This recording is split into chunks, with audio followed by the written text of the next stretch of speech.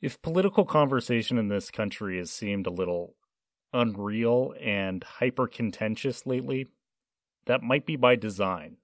Today I'm talking to an expert on bots, the automated machines spewing comments onto the internet. Samuel Woolley is an Oxford researcher and the director of the Digital Intelligence Lab at the Institute for the Future. And he sees bots as a fundamental threat to, well, everything. I think that it's a direct challenge to how we think about truth and how we think about fact and how we think about objectivity. Sam Woolley tells me not only that 2016 was bad, but 2018 will be more of the same. Welcome to Bots and Ballots, a Yahoo News podcast looking at the intersection of politics and technology from Silicon Valley. I started Facebook, I run it, and I'm responsible for what happens here. This should be a wake-up call for the tech community. I did not know that Russian bots were promoting my campaign. The question is, where and how did the Russians get into this? We are fighting the fake news. It's fake, phony, fake. Sam Woolley has watched bots for years. He watched them disrupt popular movements in Egypt, in Syria, in the South Korea presidential election. He watched them push for Brexit, and then he watched them jump into the 2016 presidential election in the United States. Sam doesn't think that we've seen the worst of this problem. I think that it's too late for 2018. I hate to be a pessimist, but it's good that we're seeing some action around this stuff, but I don't think that we have our arms around the problem in any significant way in 2018. People ask me what I do, and I my shorthand is, all that fake news stuff. Well, that's what I research, and I've been studying it for about 6 years. In some ways, I guess I was thinking about this before it became the buzzword of this decade. So take us to 2016. Can you conclusively say that bots changed the conversation? I can conclusively say that bots changed the flow of information during the 2016 election. Yeah, absolutely, 100%. My colleague Doug Gilboa at the University of Pennsylvania and I wrote a research paper called Computational Propaganda during the 2016 U.S. election, where we talked with people that have worked on campaigns that made and used bots in the United States. We also did a quantitative analysis of some of the most active bot accounts that we found on Twitter that were engaging in U.S. political discussion. These bots had an absolute effect upon the conversation in American politics. When you have the President of the United States retweeting or remessaging or interacting with bot accounts, that affects public opinion. That affects communication. But what we've discovered as researchers is that hashtag Pizzagate or hashtag even Make America Great Again, or in some cases hashtag Bernie, were driven up massively by automated accounts in attempts to do what I call manufacturing consensus, to give the illusion of popularity to a topic, to give the illusion of popularity to a candidate in order to create some kind of bandwagon effect. The goal is to subtly manipulate public opinion. It's not necessarily to change the way that people vote. Even sometimes the goal is to confuse. So it's just to confuse people so that there's a void of information so that someone can fill it. How do you know somebody's a bot? So we tell if something's a bot by looking at a few different things. One is the amount of times it posts as an account in, an hour. So we look at the account, and if it's posting every minute or so, then we can say, okay, that looks like it's most likely automated. If it's posting on a specific time schedule, but if it's posting every hour on the hour at the same exact minute, and then another thing that we look at is the network surrounding the bot. So if its social network is also very similar, if the accounts aren't built out, if they don't have good profile pictures, if they don't seem real, that's kind of a subjective call in some ways. It's more qualitative, but we have certain heuristics that we sort of manage this analysis via.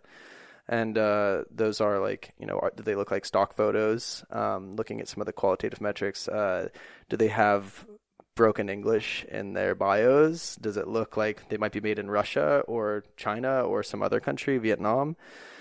And then we look at what we research dorks call semantic evidence as well. And so what that means basically is we look at the content of their posts. And so a lot of times botnets, a network of bots like a bot army, they exist to follow one another and to build each other up and make each other look legitimate. So they'll follow each other, they'll like each other's tweets, or they'll like each other's messages, or they'll remessage them. but they also sometimes tweet the exact same messages or send out the exact same messages on Facebook. And so you can kind of find out a lot about campaigns by searching for the same messages across different accounts. And what they're trying to do in that circumstance is they're trying to drive up a certain idea or a certain hashtag in an attempt to get it to trend or to get people to pay attention to it. So what are you seeing ahead of the 2018 midterms? In my mind, you can almost look to any contested race going on in 2018 and see some degree of computational propaganda. That's how widespread this stuff is now. One of the things I've been looking at lately is the way that propaganda is getting used against some of the most pivotal contested elections in 2018. One of them is the election for the Jeff Flake Senate seat in Arizona. We've seen disinformation circulating about Joe Arpaio. There is some that gets used to knock him down or attack him, but the vast majority of it gets used to build him up or build up the platform surrounding him as a candidate. It's amplification. Okay, I'm going to pause the interview to jump in here for a minute. You may think that what Sam just said means that Sheriff Joe is using bots to boost his campaign. And I actually reached out to Sheriff Joe to see if I could get an answer to that question and didn't hear back.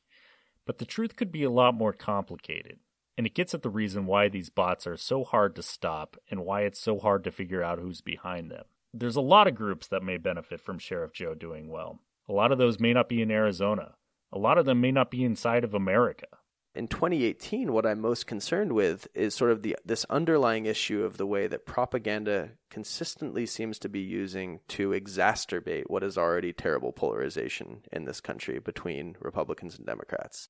I think that we will see more granular usage of propaganda against people of color, against women, but also from one party to the other. Abortion, gun rights, gun control, gay marriage, marijuana legislation, all of these hot button issues in American politics will see propaganda get leveraged both for and against them. How small of a race do you have to be to not have a bot problem at this point? Is it mayor? Is it governor? Is it city council? There's been a democratization of computational propaganda. And I know I understand that there's some irony there in that statement, but almost anyone can use this stuff. Bots are easily buyable by almost anyone. If you're a mayor of a big city, then you should probably expect to see some degree of propaganda being spread about the race. If you're running for city council, I think that it's a matter of time before it spreads to those places, and so we have our work cut out for us. Let's talk about Russia for a minute. What percentage is originating outside the country and what percentage is homegrown?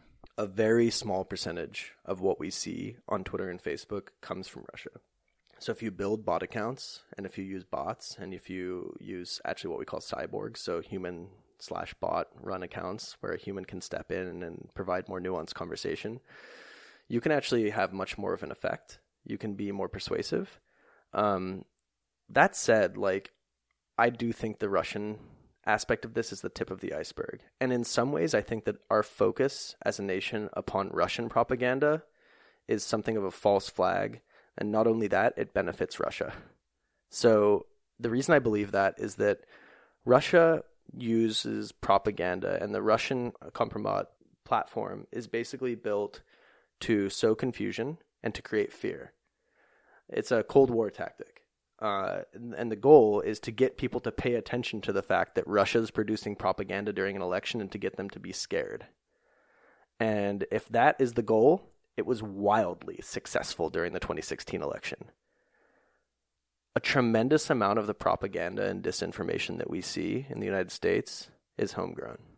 It comes from people within the United States who are savvy computer users. There's a lot of people who know how to build bots. There's a lot of people who know how to use advertising mechanisms to raise money. And so we've got to focus on this as a systemic problem. Transnational manipulation of elections is a problem, and it's illegal in this country.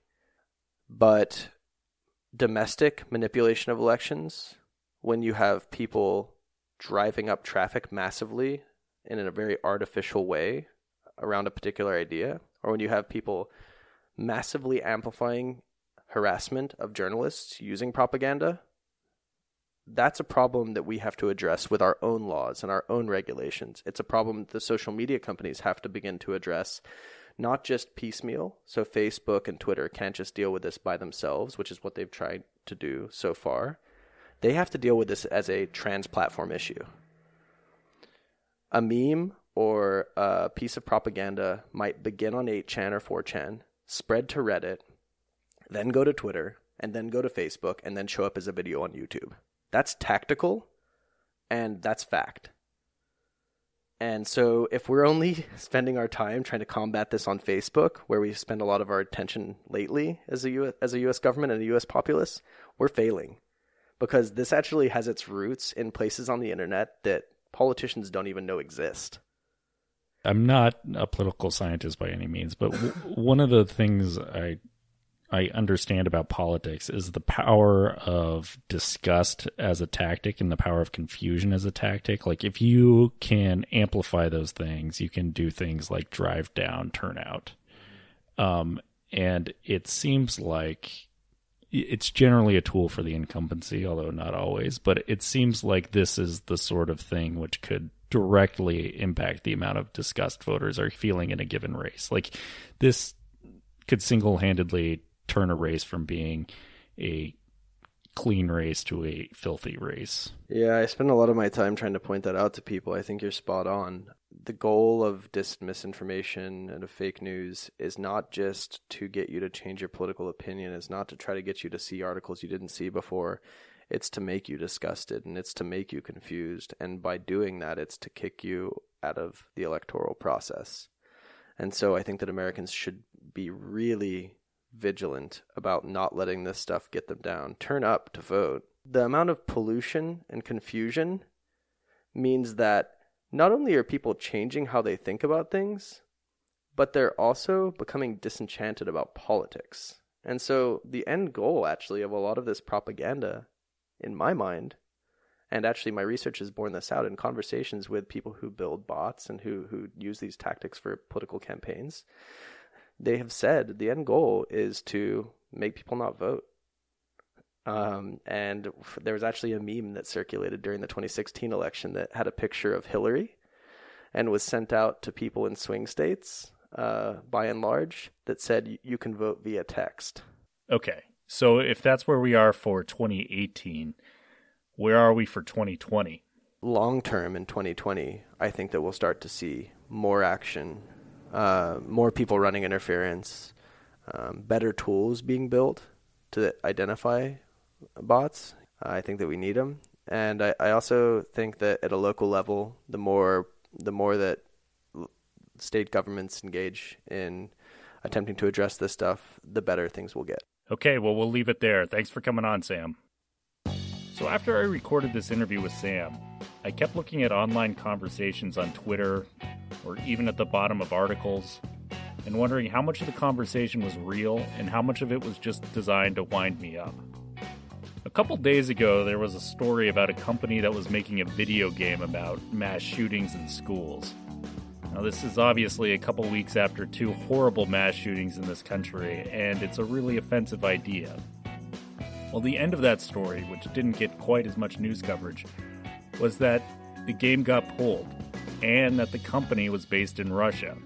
It's probably healthy to be skeptical about what we're seeing online and even who we're talking to online, but I think until we get deeply skeptical of that feeling of outrage which modern political coverage gets us, we aren't going to see the end of this problem.